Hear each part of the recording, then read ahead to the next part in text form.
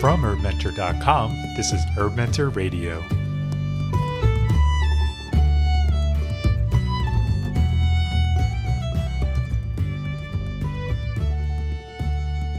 You're listening to HerbMentor Radio on HerbMentor.com. I'm John Gallagher. My guest today is Guido Mazzei. Guido is a clinical herbalist, educator, and garden steward specializing in holistic Western herbalism. He is a founding co-director of the Vermont Center of Integrative Herbalism in Montpelier and a professional member of the American Herbalist Guild, the American Botanical Council, and United Plant Savers. He has worked extensively in the herbal products industry with focuses on local and sustainable growing, harvesting, and production.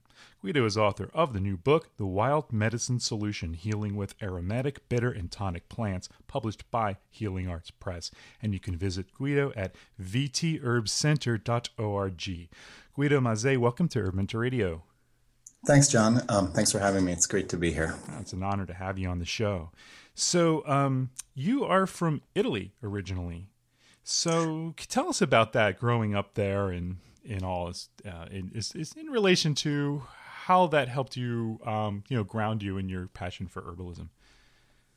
Yeah, my ancestors, so my dad's parents, my dad is the Italian one, came from kind of the middle part of the Arc of the Alps in the Dolomite region. And then it's really amazing high mountain country. I mean, we go down to valley floors that are maybe a few thousand feet over sea level, all the way up to peaks that are close to 10,000 feet.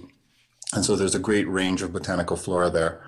We would spend a lot of winter in the mountains, and most of our summer vacation during the school year would be up there too, with my grandma and my aunts and uncles. But we also lived in this town called Ferrara that is an old Renaissance town. It's still enclosed in the original walls that were built around 1400. And it has this great castle in the middle of the city. And anyway, that's kind of a center of culinary and gastronomic magic. Emilia-Romagna, it's really close to where Parmesan cheese comes from, for instance. And so folks are really tied to an agricultural production of food and these pasta making rituals that really permeated my life. And I never really kind of took them for granted until I came back to the United States. So we would spend summer times, hiking up and down the mountains, harvesting plants from alpine meadows that then in the winter we'd use to make tea. And then throughout the year when I was in school, my dad and my mom would just, get these amazing local foods, local pastas, meats and cheeses, and we just cook together all the time, which I think is a fairly typical story of people who live in Italy. I think I would have never really realized how valuable and important that was if it hadn't been for the fact that my mom, who is the American one and met my dad in the Alps, if we hadn't come back to Kansas City, which is where she's from, when I was about 14, to spend time with my grandparents. And, I realized a couple of things. First of all, right away, everything is huge. The roads are huge. The cars are huge. It's just like all this space. The valleys in the Alps are super tight, and the communities are really tight, and the homes are small, and everybody kind of lives together.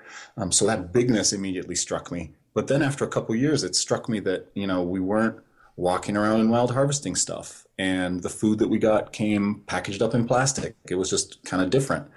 And it took a while for me to really have that sink in. But when it did, it was kind of an important realization that A, this stuff was really important to me, and B, I kind of grew up in a place and I had a heritage that could inform my learning and my understanding of how these plants and these foods can really improve life and come back in and enrich life in a profound way. Did you have mentors or like in Italy that taught you specifically about different plants, or was just something that was really just part of life? We're going up and we're gathering these teas. That's what everybody does.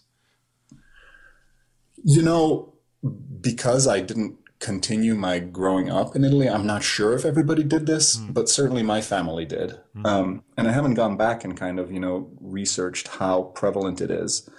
But I mean, my dad, I remember him talking to me about these particular flowers that have this amazing sort of chocolate smell and scent. I believe it's a type of avens that grows up in the Alps. Mm-hmm. And, we'd harvest arnica. My Uncle Harold, he's obsessed with the elder tree. So he drinks elderflower tea all the time. When I was just up there this last summer, he again went off about the elder tree with me, and he said that the dirt that grows around the elder roots is used to make an infusion for eczema, which just sounded very bizarre to me. Whoa. But it's that kind of stuff, like, and my grandma knew about it, and my Aunt Rita knew about it. We'd go out and harvest dandelions all the time, especially in the spring.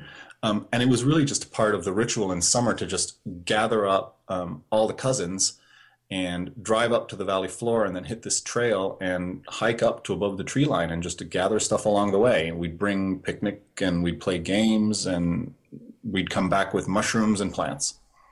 Did you bring that do you bring that to your own family? I mean, like where you're at right now, do you continue these, like, that sort of feeling and that ritual for your own family and daughter? Yeah, it's very important, especially for my daughter. And I mean, my wife, she's definitely very busy right now. She works as a physician, but she was an herbalist before she was a physician, and so she's still an herbalist. Once you learn about this stuff, it's really hard to disentangle yourself from the plant world. So when she has time, she comes out with us. But it's hugely important to both of us that our daughter get that kind of experience of being able to go out to, more tame places around Burlington, Vermont. We'll go down to the lake, we'll go to local forests, but we also make it a point to get out to the wilder spaces and, climb the bigger mountains in Vermont. And I've been really impressed with her, like getting up the trail on Mount Mansfield, getting up high on the rocks, and just, she keeps going. She's really interested in it. And we talk about, energies of the mountain and spirits and personalities of the plants that we meet and how to harvest them. And mostly I just let her do the exploring because I feel like she has this connection, and this is probably true of most kids, direct plant and nature connection. And I end up learning from her probably as much as she does from me. Wow.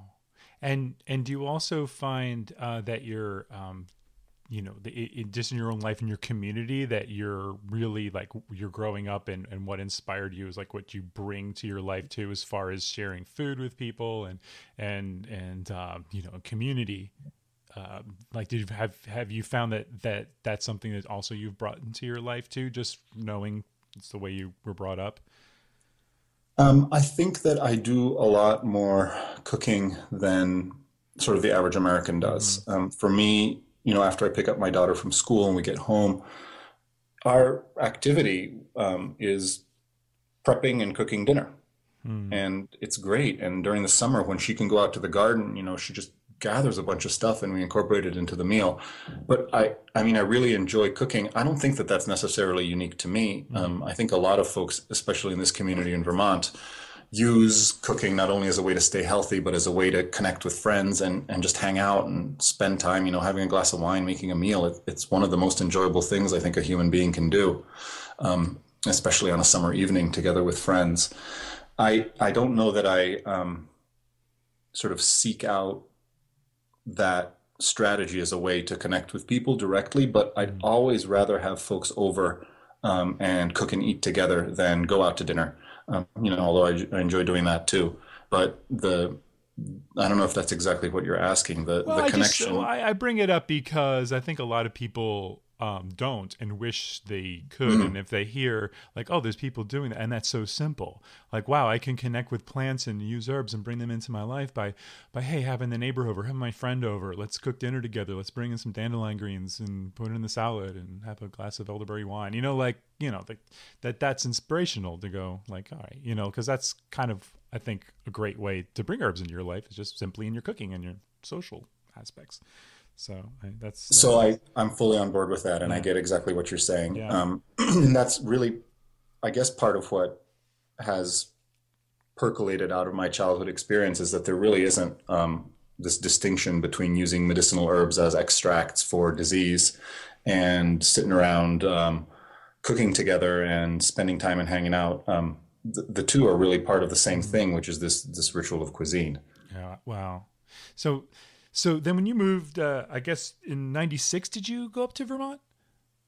Yes, my wife and I settled in Vermont in 96, right around the Montpelier area. And you started an herbal company with her, right? Yeah, we had been looking for land, and I spent actually 1996 working on an organic farm that season. It was a great, incredible learning experience working with Alan LePage, who's this amazing farmer, organic farmer, and really brilliant and food systems guy. And then after that, we decided that growing food and plants is what we wanted to do. But man, I guess it's because I'm lazy. I don't know, but produce farmers are amazing. The work ethic and the amount of work it takes to grow vegetables is something that I know I couldn't do. So we were looking for something where we could maybe make some value added products, something from the land that would be, I don't know, a little more sustainable for us and then fit into our life a little bit more, and also incorporate medicinal plants. So we started about an acre of cultivation, my wife Ann and I, and we made extracts, and that's how the company Grian Herbs was born. Really, just a farmer's market. Wow. And that's cool too. I just, to hear the story of just like, yeah, we just wanted to do this and we did it. We just cut a little piece of land and we started making herbal products and we went to the farmer's market. Is that a little harder to do in this day and age? Has things changed in the last, oh gosh, you mean, believe it or not, it's almost 20 years. In the last 20 years, where someone could just maybe start up a little herb farm and get something going? Well, just to be perfectly clear, John, I mean, I feel like I had a really big advantage because I had also been working at the local food co-op as a vitamin buyer. So I was really connected to a major retail outlet, which then after farmers market ended up being, I think, a big reason why the herb company was able to support me and provide me with income effectively. But I think while things have changed in terms of let's say marketplace saturation, there's more herbal companies out there than there were in the mid 90s. Right. You also have a lot more public interest, right? So the demand is greater too, I feel like. And what I'm seeing in the students that we work with here at the Vermont Herb Center is that they are doing the same thing. They're selling their extracts and their tea blends and medicinal herb starts at farmers markets, at Winters farmers markets, and getting super creative in the types of products that they're making. So I think that it has changed a little bit, and maybe just the straight, I'm going to make tinctures or sell bulk nettle root. It's going to be a little bit tougher to break into that kind of market. But if you have a creative product, a nice label, and the knowledge to back it up, I think the interest is huge out there right now, and way more than it was in the mid 90s. Yes, and it's right. It's your own ability to kind of your creativity and your willingness to get out there and figure out innovative ways to get it to people. So definitely. So you mentioned the Vermont Center. So Vermont Center of Integrative Herbalism, and I wish there was one of these in my backyard, and I wanted you to talk about it because I think it's centers like this that can be people might be inspired and could be a model for other communities. Was that something you wanted to be like in creating this? And this is what you and this is with Larkin Bunt and Betsy Bancroft and who was also interviewed before and who else is that? Is that the crew right there? Yeah, we also have Laura Litchfield, who's a graduate of the program, who has moved into a directorial role with us. The four of us kind of, myself, Larkin, Betsy, and Laura, we do decision making by consensus, which is, a great thing and also not the most efficient thing. Yeah. But I really value that, that we can kind of come up with a collective hive mind and work together. Like we always have said, herbalists are great people to work with and they have the best potlucks. So it generally ends up working out okay. But it really is something that, I mean, even when I first started the tincture company, my ultimate vision was for sort of like a cooperative or a nonprofit or something that kind of mirrored the way, the ecology manifests and how herbal medicine manifests. And what has always been super fascinating to me about herbal medicine is that it's holistic in the true sense of the word, in that it's a discipline that works the way the ecology works. It is collective, it is collaborative, there's feedback loops in there. The community is really often non-hierarchical and very organic in how it develops. And it doesn't rely on this sort of top-down for lack of a better word, capitalist structure that we see in a lot of the other systems in the United States. So that's why I think if you let herbal medicine kind of come to its full expression, it's going to end up healing a lot more than just people. It's going to end up healing economic systems, food systems, and my hope is even political systems, but that's a bit of a long-term plan. So when we sort of pooled our teaching resources and our clinical practices back in 2007 to make the Vermont Center for Integrative Herbalism, our vision was for an institution that would have accessibility and ecological sustainability kind of at the core of its mission. And the model that we use is one where training herbalists and the flow of herbalists through this organization ends up supporting the clinical outreach that we do and ends up supporting the herbal outreach that we do in the community. And do people, when they come in and you're seeing clients, is it by like a donation, or do people pay you per, how's that whole structure? Is that? Yeah. So accessibility is really important. So we always have the option for any clients to not give us anything in return. So that goes for both the consultation and for the herbs that they get through our apothecary. We try to move away from the idea of it being free to the concept of the fact that if you need a gift from us of our time or our herbs, we are always open to giving you a gift. But we also encourage some kind of exchange for a couple of reasons. One, there's an importance to an exchange. I found that it increases compliance and satisfaction a lot of the time. It makes people more invested. But also it acknowledges the fact that the herbs that the clients are receiving don't necessarily come to us free of charge. Sometimes there are costs of production. Sometimes there's fossil fuel costs involved in transportation. And so we want our clients to be aware that those things exist, while at the same time being able to have a gift of herbal medicine or consultations if necessary. So we accept US currency. We also accept time. So folks can exchange time with us for herbs or for consultations through our local time bank, the Onion River Exchange. And that works pretty much on a one-on-one basis. So, if someone's a massage therapist or if someone is an accountant, they can put their skills into the time bank and we can use those to help us where we need help. Interesting. And is seeing clients as the clinic part of it larger than the educational component, or would you say it's pretty even, or you do a lot of classes too, right? Yeah, we have a lot of classes. We have our sort of core 3-year clinical herbal training program. Wow. Where we take folks all the way in their 3rd year to kind of run the student clinic as our clinical interns under supervision. And then we have sort of community classes, which are shorter. And then we have our one-on-one work with clients. And I don't know, for me, I think I do a little more teaching these days than clinic. Often it's 50-50 in terms of the amount of times I spend in each one. It's really important for me to maintain a clinical practice. I find it difficult to teach if I don't have that sort of facility of working with people and seeing the herbs work in people and have cases to share. And that sort of direct, tangible experience, I think, is essential. But teaching is incredibly rewarding too. And one of the key components of our program is that the students actually work with clients themselves under supervision. And, by the time they graduate, they're amazing. I'm like, what would you do in this situation? And they come up with incredible ideas. I'm like, okay, I'm just backing off because you got this one completely under control. Well, if anyone's ever thinking about going up to check out that center, it's Montpelier is a really cool little town. I got to visit there and I just loved it. That was amazing. So when I was working with Rosemary, a couple years ago, it was just a great little spot. So I just think it's a really nice spot. So let's talk about the Wild Medicine Solution, which is your book that you released in last year, Healing with Aromatic, Bitter, and Tonic Plants. So what was the foundation, or what compelled you to write the book? Yeah. Well, for me, the ultimate mission is trying to get folks to the place I was when I was a kid, which is, you don't have to be an herbalist, but it's real good to have plants in your life. Just like you were saying, John, when you were talking about getting some dandelion greens to put into your salad while you're eating, making it kind of a normal part of life and culture.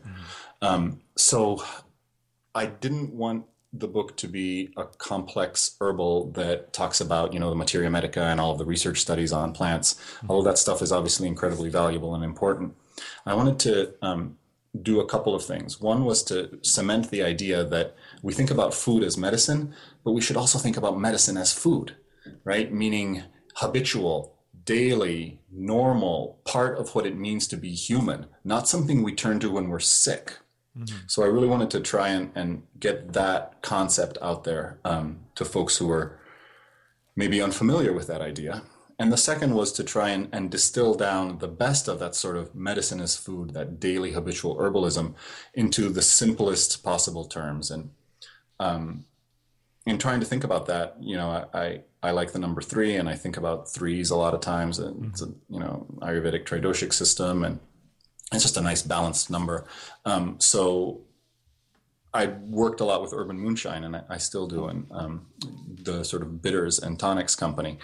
And bitter plants and the use of bitters are an incredibly important part of any sort of traditional medicine as food type cuisine, herbal medicine. And then I also thought, well, obviously the tonics are really important too.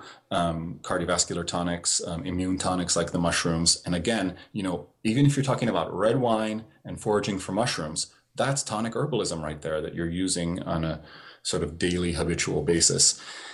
And then it kind of hit me that people have used plants for mood and sort of graceful flow through life all the time too. Herbalists call them nervines. And I found that the consistent element in all those plants was the fact that they were aromatic.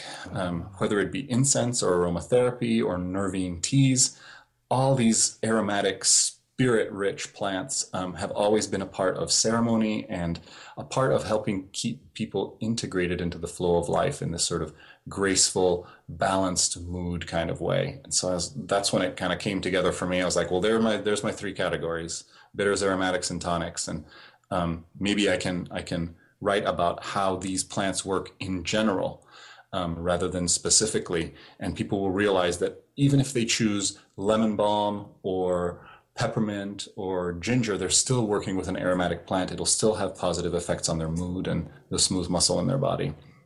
You don't have to get down to specific, detailed, this plant for that problem. And that frees people to be able to experiment and use plants kind of mindfully in daily life, which is the ultimate goal.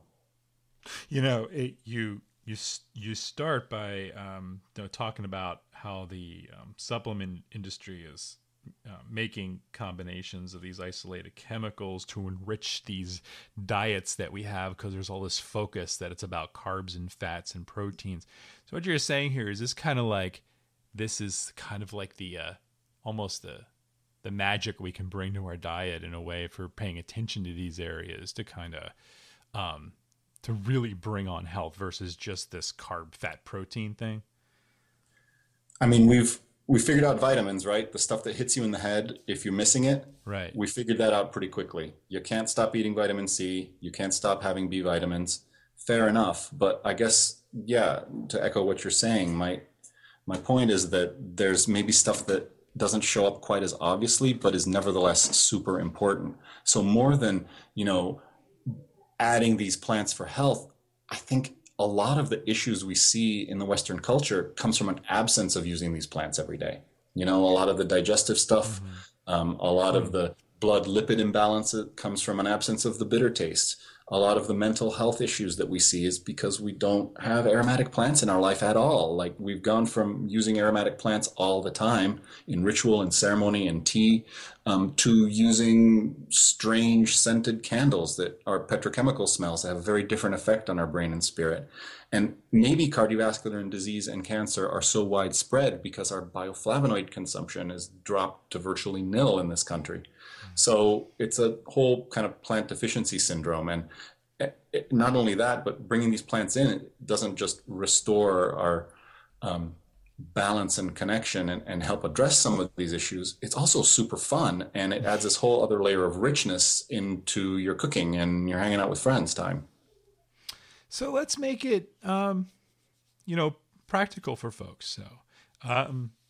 So we got aromatics and bitters and tonics, and I'm just wondering if we could go perhaps kind of one by one and talk about what like an aromatic is, and then maybe a couple examples or ways of bringing it in, so we could get a bit of a start here, like a foundation for folks. Because what I'm hearing is that like, I guess before we do that, I'm hearing that like, there's a lot of, people talk about, a lot of health problems and all going out there, and they always blame it on stress and inflammation, and which is true, but you're saying that we can have this foundation with these plants and kind of prevent or work with these conditions that are happening.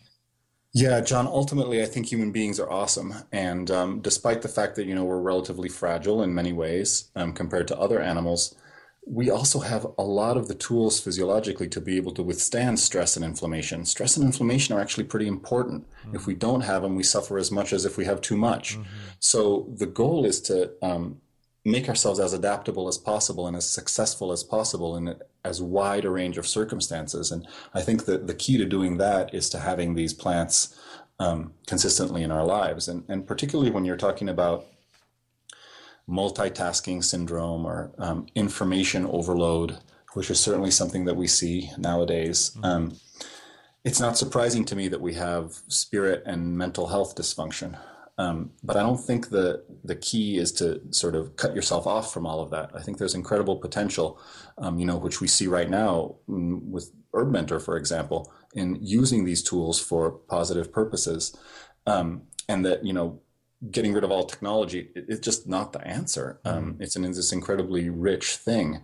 But what we need to do is embrace the technology we've come up with while still keeping our feet grounded in where we came from, which is this very botanically biodiverse environment, this environment where we used aromatic plants every single day to maintain spiritual connection and maintain mental health balance. I went to Indonesia a few years back with my wife, and we, in Bali, they have this, it's one of my sort of favorite religious cultural interfaces that I've been able to experience. It's a very animistic culture, so they believe in spirit of place kind of everywhere.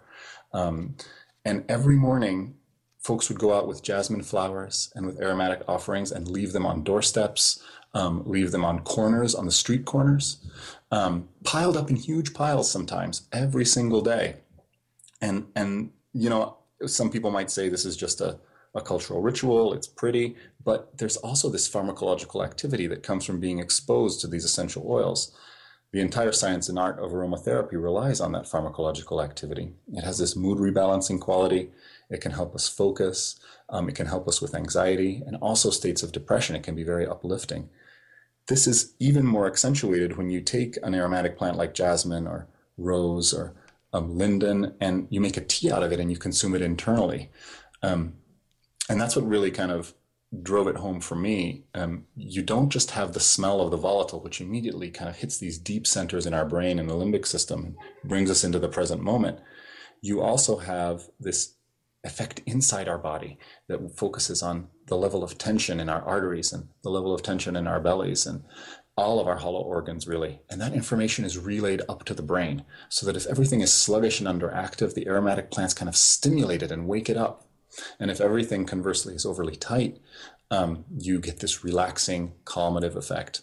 And so a daily ritual like the laying of jasmine flowers on the doorstep, but that also incorporates the consumption of these plants is, I think, a great way for us to adjust our internal level of tension, flow into the present moment, right? Which I think is what's key if we're trying to reconcile this crazy information-rich lifestyle that we live in, where we drive in these vehicles that push us around at 70 miles an hour, And for example, one of the things that I'll often recommend for people who are coming in talking to me about depression or talking about anxiety, which are really two sides of the same coin, is to take a little bit of frankincense granule, the boswellia, and just swallow a little bit of that every morning as part of a ritual. Maybe burn a little on a piece of coal from the wood stove, or just light it on fire and smell it a little bit, and then swallow a couple of those grains and let the kind of internal temple kind kind of diffuse through your own internal aromatherapy diffuser all day long. And it's amazing to see how that ends up affecting mood and how positively that ends up affecting the ability to focus and move from task to task in this world where, you know, we have kind of short attention span theater. I love this. This is great. This is exactly what I need to hear, I think, personally. That's why I really do these interviews, Guido. It's just for, like, you know. Yeah, I just share it with other people, but, you know, it's really. What about even in the morning, just something as simple as a cup of peppermint tea or something like that?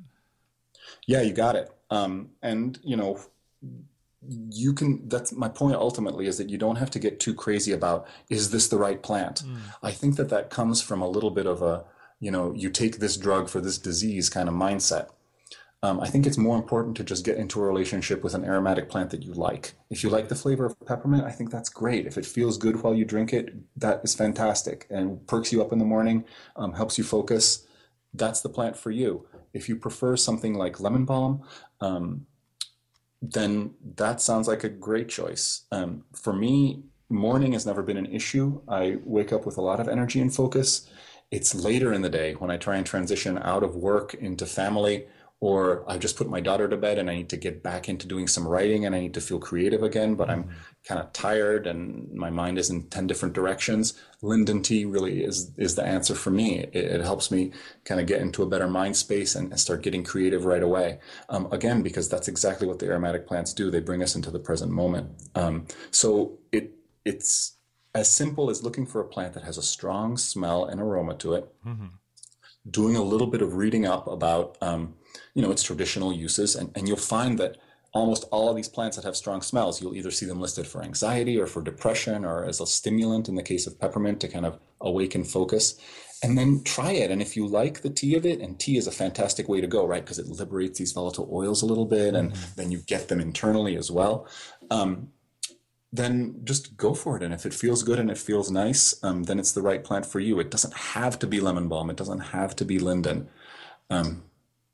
But what you do in the book, though, is give people a good starting place. So you explain aromatics and peppermint and linden, and you talk about let's see, ginger and yep. And so I give you some choices, you know, to start. But for a lot of your listeners, and certainly for people who have a little bit of herb knowledge already, you probably know a lot of good aromatics. My point is, don't wait for yourself to feel anxious or stressed. Don't wait for a problem. Start just incorporating them consistently and habitually daily into life, and you'll find that the problems don't happen. Interesting. And would you recommend too that people sticking to your herbs, because I know if you're mentioning something like peppermint or some of these, people might go, "Oh, I've got an essential oil." You know, so we for safety and for actually connecting with the plants, do you also in your practice suggest people stick to the herb and not so much essential oil? You know, it's like I would much rather eat tempeh than isolated soy isoflavones. You know, there's definitely a place for essential oils, but it's always more dangerous when you start to pull things out of plants than if you take them whole. You know, 10,000 years ago, we weren't doing a lot of vapor distillation of the plants that we ate. We just ate a bunch of plants, and some of them were aromatic. And, you know, it's crazy to see yarrow and chamomile on like dental residues of the skulls of Europeans from 20,000 years ago. So yes, I would say using the whole plant is definitely the safest and best place to start, and it is super highly effective. Again, I think, you know, the herbal mindset, and again, this is why it was not as obvious to me as a kid. It's enmeshed in daily life. It's not a disease process that we're waiting for, that we're going to start treating. It's this connection to unhybridized wild plants that we just use as part of daily ritual because they are part of what it is to be human, really. They're an extension of us, just as we are an extension of the ecology. Right. And when you make that connection, that really herbal medicine is about being part of the ecology in a fully integrated fashion rather than treating a disease, then it makes a lot more sense to use this stuff habitually. It's just that we're kind of stuck in this, you know, you got a problem, you treat the problem kind of mentality. Right. especially in Western culture. You mentioned before, we'll get to bitters in a little bit, but I wanted to cover tonics first, because you had just said a little earlier about aromatics, about, hey, rather than waiting for a problem to happen, it's good to have a ritual where you have a cup of lemon balm or linden tea at a regular time every day, so you don't have these problems. I think sometimes there's confusion in for folks, and actually this is related to one of our member questions too, was like with tonics, is it necessarily the plant type or the way you're using it? Because would you say that if you were taking you're having a cup of linden tea like you do, let's say you had it at 8:30, 9 o'clock every night after you put your daughter to bed and you wanted to write for a couple of hours, is the use of using that regularly for a reason, is that what a tonic is more about? Or is it about like a tonic is a certain category of herb and has a different purpose? It's like the use of it and timeliness of it versus the actual herb in its, in its herbiness. So. Well, and I mean, I mentioned that in the book that basically all the plants I talk about can be used tonically, with an idea that what tonic means to the herbalist is to use something consistently over time to kind of strengthen and improve the overall vitality and vibrancy and healthfulness of the organism who's consuming it. So that use-based definition, as you put it, means that aromatic plants can be used tonically. Bitter plants, which even used to be called and sometimes are still called bitter tonics, can be used tonically. But then there's this sort of more chemical classification or biomedical classification of the tonic, which talks about them being the most food-like of all the plants. So a berry or a mushroom or a really starchy sweet root like the root of astragalus, those would be considered more tonic and food-like. It doesn't matter how much I like linden. A, it has no caloric value for me. It's not going to keep me alive. And B, I can't, consume a pound of it. But you could consume a pound of hawthorn berries and you could consume a pound of shiitake mushrooms relatively quickly, and it would probably taste pretty good, and it would certainly be good for you. Whereas a pound of, chamomile flowers, that would be tough even if they were fresh. So there's that sort of distinction between the tonic being super food-like and really blurring that line between medicine and food, and then the tonic being something that you use habitually. And in the third chapter of the book, the tonics, I try to focus particularly on two classes of plants based on their chemistry. The bioflavonoid-rich plants, which I call the sour tonics, that are really the ones that European medicine, European herbal medicine focused on, like hawthorn berry in particular, but also bilberry and blueberry. That was another thing that we used to gather all the time. We call them mirtilli neri, or black bilberries, little tiny low bushes, and we'd come up with baskets and baskets of them and, eat a bunch along the way during the summer on part of our foraging trips. And then there's the sweet tonics, and those would be, these plants and mushrooms that are rich in sugar chains as opposed to bioflavonoids, which are a little more sour and astringent, polysaccharide chains that have this really important activity on the immune system and talking to the immune system. And so these tonics are, again, to me, the ultimate expression of what we call like cross-kingdom signaling. If you think of an ecology as a being, right? If you think of my garden and my homestead as a being, or you think of this valley as a living entity, what are the hormones or the sort of intracellular, intra-organismal communication channels? That's where the tonic plants come in, I think. Bioflavonoids are intraspecies ecological hormones. Polysaccharides are the same way. They allow these rooted beings, or these beings attached to mycelia, the mushrooms, to communicate with these moving beings, the animals, and the insects too, in a really profound way, conveying signals about the air and the water and the soil to us. The light bulb went off for me a few years back when I was reading a research study that showed that these bioflavonoid-rich plants elaborate a higher bioflavonoid content when they're under stress, and that the bioflavonoids in animals end up protecting us from the effects of malnutrition and drought. So basically, when the plant detects that there's a not enough water, not enough nutrition, or too much solar radiation, it makes more bioflavonoids. And if we keep eating that plant as part of this ecology that we live in, we kind of get a jump on, and our cells get a jump on whatever harmful processes might be present in the local environment. Wow. Again, it's this cross-kingdom signaling. It's the hormone of the ecology. And we only really get to plug into that wisdom, that being part of that ecological consciousness, if we eat these plants all the time. And ideally, we eat them locally. Ideally, we eat our own hawthorn berries, and we eat our own mushrooms that we've foraged, and we grow our own astragalus and burdock to take tonically. So the tonic, from a chemical and functional definition, is not only something that you use habitually, but is something that has profound consequences on the actual phenotypic expression, meaning how you as a being become manifest in the world, right? Aromatics really help with our interface with, spirit and mind and feelings. Bitters really help with our interface with sort of digestion and detoxification. But the tonics like hawthorn and astragalus and the mushrooms connect us to the ecology in this really profound way that allows us to express at a cellular level and have our immune systems express a most balanced and appropriate response based on the circumstances that are around us.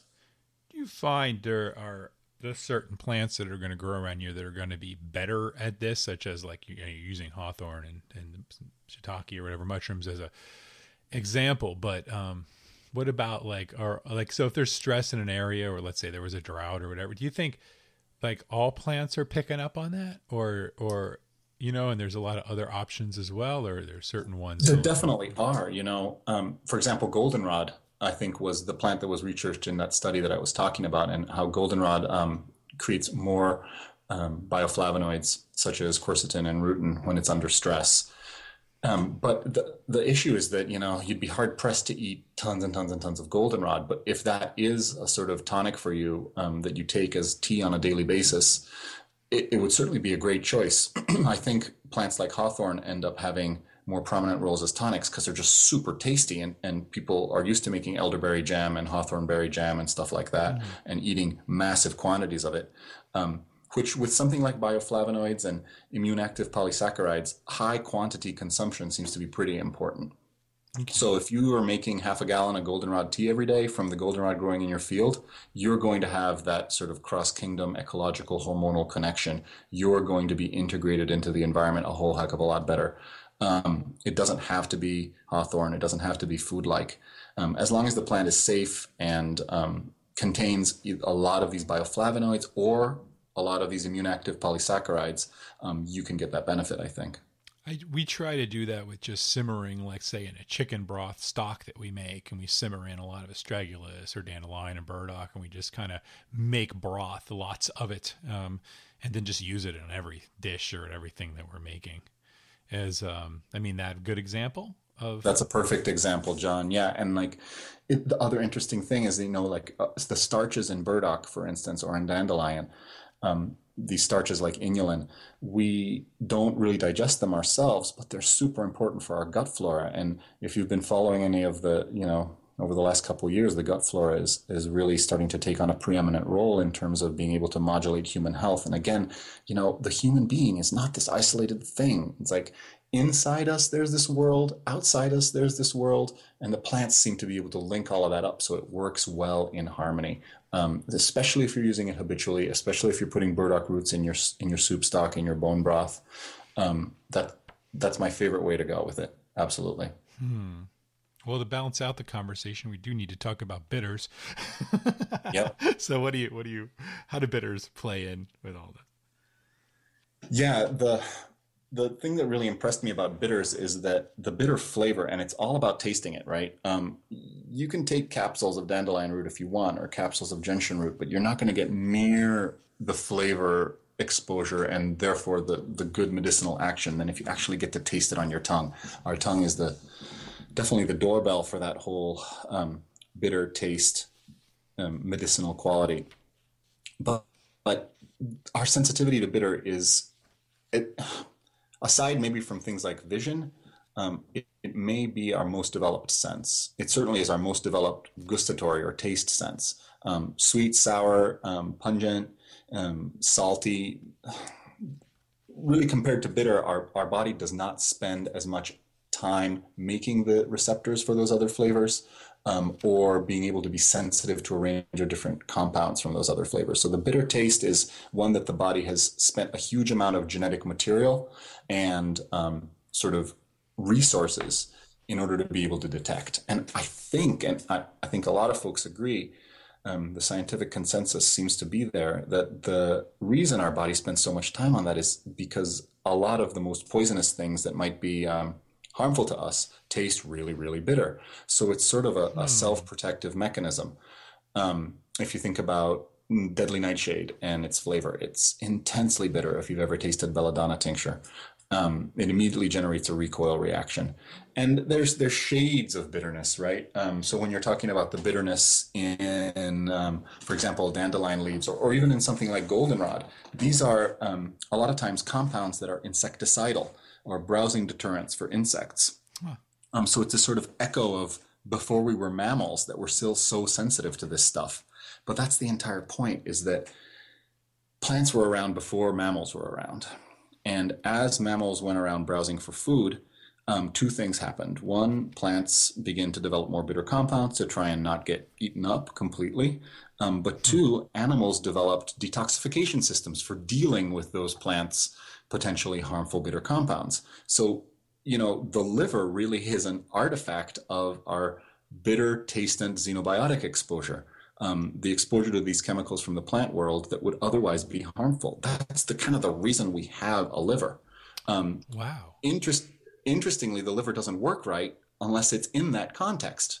So it's no wonder to me that we see fat and cholesterol synthesis problems in the liver when we're not exposed to the bitter taste, when we see food passing sort of untouched through the digestive tract when there's no bitter taste associated with that food, because the liver would never have existed and has not historically existed outside of a context that was rich with bitter plants. So one way, I think, to be able to address the concerns around toxicity, chronic inflammation, liver dysfunction, digestive complaints, and digestive sensitivities is not to kind of restrict, and remove. It's much more to reincorporate bitterness. And again, it goes back, to everything we've been talking about, John. It's something that, from a cultural perspective, is present in all intact traditional cultures. And again, in Italy, they're nuts about their bitters. Yeah. All sorts of brands, and everywhere in the afternoon, universally consumed before dinner, and after dinner too, actually. But also, it's this idea that human beings can handle a heck of a lot of stuff. We can handle processed food even, as long as we have the context down there at baseline in which we evolved, the context that our liver is used to seeing, the context that our taste buds are used to experiencing. Once you activate the taste buds with a bitter flavor, enzyme secretion in the pancreas increases, bile secretion from the liver increases. You get an astringing of the valves between the compartments of the GI tract so that food kind of stays where it needs to be until it's completely digested. And as a result, the drama of incomplete digestion is really tempered. You don't get the kind of bloating and spasming and irritation. You don't get the leaky gut syndrome that then leads to a range of downstream inflammatory problems. The reason we have that is not necessarily the weirdness of the modern world. It's the absence of the plants, plant deficiency syndrome again. I love that, plant deficiency syndrome, just highlighting that. That's just, go ahead. Sorry. I just love Oh, yeah. No. And I kind of stole that from this excellent author, Richard Louv, who talks about nature deficit disorder. Oh, right. Right. And it's like these kids are labeled with attention deficit or attention deficit hyperactivity disorder. And it turns out that an hour walk in the park, even an urban park, is as effective as a dose of Ritalin for them. So again, is it the TV? Is it the computers? Is it the, short attention span theater for these kids? Probably a little bit, but it's also nature deficit disorder. And in terms of our physiologies, it's plant deficit disorder, right? It's the biodiversity that we have really turned our backs on over the last 100 years. At the turn of the 20th century, 80% of human caloric needs were furnished by over 100 species of plants. At the turn of the 21st century, 80% of our caloric needs are furnished by 8 plants, at the top of which are corn, wheat, and soy. Wow. Something is different, and that's really what I'm trying to get at. The difference is an absence rather than the presence of something new and harmful. And I'm not saying, go out and guzzle gasoline or anything like that and don't worry about it. Obviously, there's a little bit of both, but I don't think we've been talking about the plant deficiency as much as we've been talking about sort of the be afraid of toxicity. Right. And toxicity melts away when you end up consuming bitter substances routinely on a daily basis, because the liver's detoxification power is enhanced. And again, I'm not in any way a fan of this idea that we're somehow dirty as human beings. I grew up Catholic. That was part of the culture in Italy. And I have real issues with the idea of original sin. Right. I think human beings are awesome just as they are, and are able to handle a range of different things. But we can only do it if we're connected to the ecology, right? It's very prideful to assume that we can kind of do it all on ourselves, all by ourselves with our technology, with our brains. In fact, it's becoming more and more clear that we just simply can't. From Rich Louve's nature deficit disorder to the idea of plant deficit disorder. And this was, to me, most clearly driven home by bitters. And someone could just take their own bitters that they make. They could just chew on some dandelion leaves, right? There's a lot of options for this. If you feel adventurous and you want to, I put radicchio in almost every meal that I eat, which is a nice bitter, purplish kind of lettuce cousin. But you can harvest your dandelion leaves and eat those as part of salad. You can take dandelion root and roast it in a cast iron pan, chop it up and roast it in a cast iron pan, and use it in your drip coffee maker even. Yeah. Or you can make an infusion into vodka of a range of different bitter tasting plants. And the thing that's driven home to me again, as part of the ecology and our connection to it, is that over the last 100 years, not only have we removed all the bitter plants because we just don't like the taste of them, and seen a sort of rise in obesity and a rise in diabetes and metabolic dysfunction as a result, but our entire natural environment has now been geared towards fulfilling the needs of grasses, the sweet producers of carbohydrate. It's like we're their slaves, And our diverse prairie, so rich in medicinal species, now is fields and fields and acres of corn and wheat that we kind of create as an expression of our servitude and our enslavement to these carbohydrate sweet plants, the grasses. Bitters, which dandelion is the prime example of, are systematically destroyed in order to make way for more and more and more sweet grass-like plants.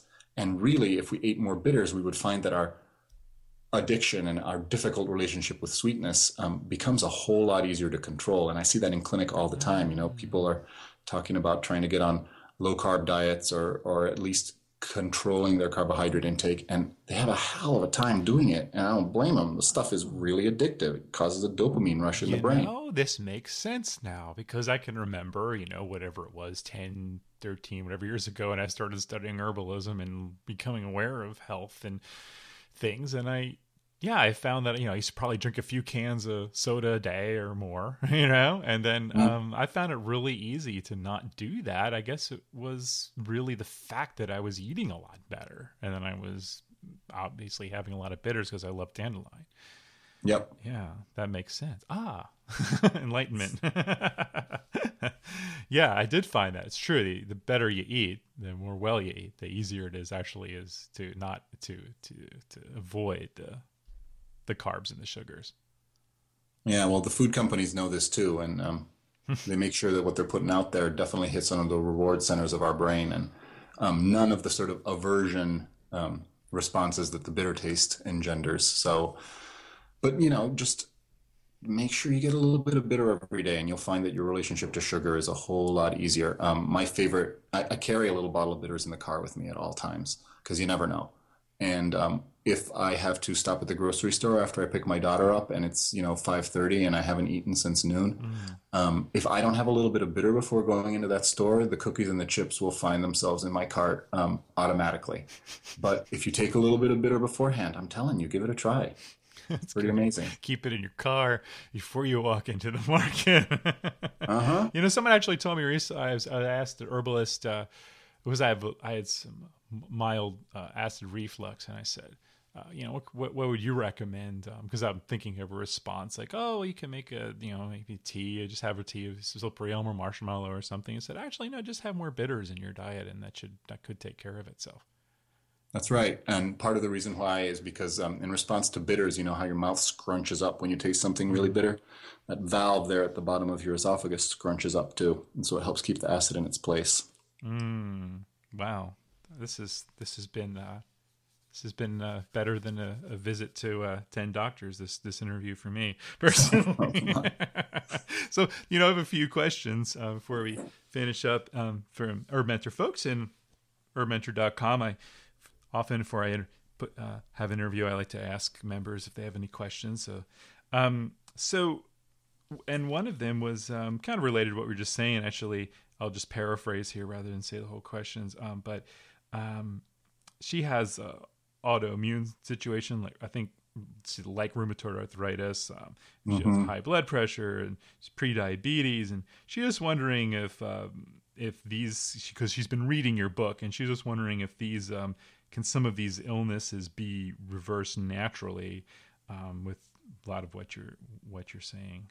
You said a little bit about that before, but I don't know if you had more you wanted to Yeah. say there. Well, so the idea of reversing or curing is always tricky, Mm-hmm. obviously. But I think that especially when we're talking about prediabetes or blood sugar imbalance, Mm-hmm. you can live with something like that to the point that you don't really have any issues or symptoms, or your blood sugar tests basically end up showing up just fine. Um, if you have advanced diabetes with a lot of insulin resistance, it still is really appropriate, but you might just find that you need less medication or less supplemental insulin, for example, if you take some of these plants. But completely curing and reversing advanced diabetes, I mean, I can't lay claim to that, and anything Right. can happen. But the point is that no matter what's going on with you, even if you have a chronic autoimmune inflammatory condition, these plants are safe to use. They won't interact with medication that you might be taking. And I really tried to make sure that at least the examples I focus on in the book fit that bill. And B, you will have just more improved quality of life in general, especially if you're talking about bitters, and even in the context of rheumatoid arthritis. And this is why, the eclectics talked about them as bitter tonics, because if you improve liver function, you just generally reduce the overall inflammatory burden in the body. So allergies can be improved, chronic autoimmune conditions can be improved. Does that mean your rheumatoid arthritis will completely go away and you'll never experience it again? No, Mm-hmm. but it will definitely slow down its progression, which is a really important consideration, and improve your quality of life. Great. Another good question from Tamara was wondering, but the issue you were talking before about plants and their environment, and as far as helping us deal with the environmental stresses and all. And because she was reading your book there, and she was wondering, like, what if there's an area where, yes, that can happen, but what if there's an area where the plants themselves are getting too toxic, and where then they're not good for you to take because they're too toxic, you know? Like, how Yeah, would I mean, that's a she? really good point. I think there's a couple of sort of corollaries to that whole the plant kind of embodies a little bit of the nature of the environment it grows in. And, one is what I call the gotu kola phenomenon. You got to be really careful where you get your gotu kola from. A lot of it comes from drainage ditches in India. And, I would not want that stuff, Mm-hmm. right? I do not know what's running through that water and what type of stuff it's feeding on. Gotu kola is also really good a bioremediating agent, meaning it accumulates toxic heavy metals and things like that into Mm-hmm. itself. So paying some attention to where your herbs are wild harvested, I think is really important. And another good reason to kind of get to know herbal medicine a little bit yourself so you can do this stuff for yourself and for your family and friends.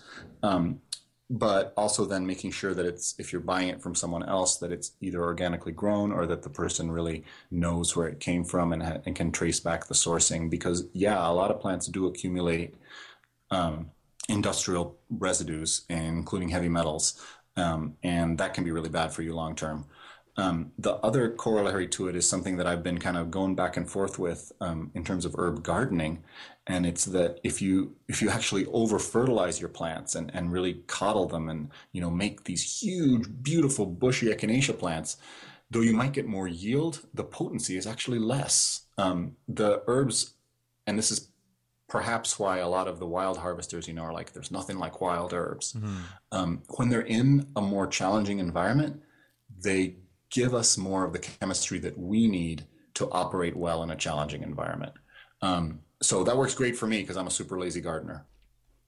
So, by the way, Tamara also says, P.S. I'm incredibly jealous of how amazingly long your hair is. It's just not fair. Insert pouty face. So that's good. There's some other questions, but that's good for we have time for. So what I want to ask you, Guido, next is, what's the best way for folks? Like, do you have any upcoming classes you're teaching or any conferences you're going to that people can know about? Yeah, I'm looking forward to an exciting year. Really, even I think it's in a couple of Sundays, not this Sunday, but maybe the one after. I'm really excited to be a part of this event that Slow Food Vermont is doing down in Burlington. They have this test kitchen, and it's going to be all about bitters, but it's going to be bitters in food, and then bitters in cocktails, and bitters as medicine. And we've got chefs and bartenders and me, and I think it's just going to be great. And I'm really excited about it because of the idea, again, that we can use our medicine just like we would our food, and getting away from this idea of just treating disease, thinking about using medicinal substances as part of cuisine, as part of a cocktail, as part of something fun that we do with our friends. And then I'm really looking forward to a conference that we're hosting with Urban Moonshine in May. I believe it's on the 24th of May. That's Saturday. Here in Vermont. It's going to be at this great place right on the lakeside, the Coach Barn at Shelburne Farms. And it's going to be about really new and radical ideas in herbal medicine and how to take herbal medicine forward into the 21st century. And I'm really super excited about that and partnering with Urban Moonshine to bring that into being. So if you get a chance to come up to Vermont, it's going to be a super fun time. Wow, that sounds awesome.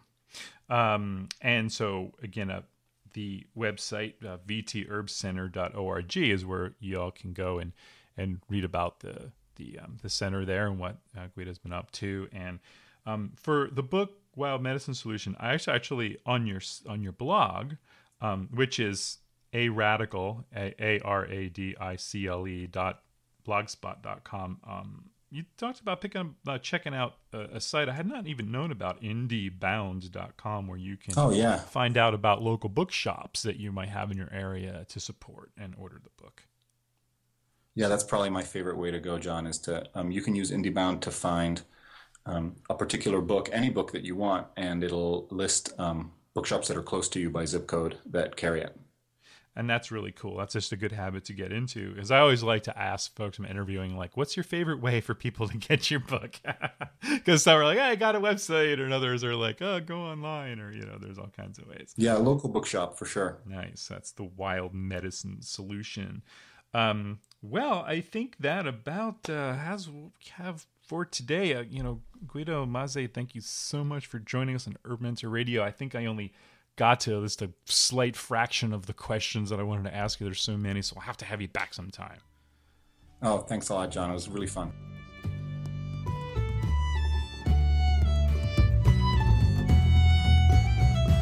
Visit learningherbs.com for free courses, ebooks, and monthly lessons. You'll also find the Herbal Remedy Kit and Wildcraft, an herbal adventure game. Herb Mentor Radio is produced for herbmentor.com, our community mentoring site. Herb Mentor Radio is copyright learningherbs.com, LLC, all rights reserved. Thank you so much for listening. We really appreciate it.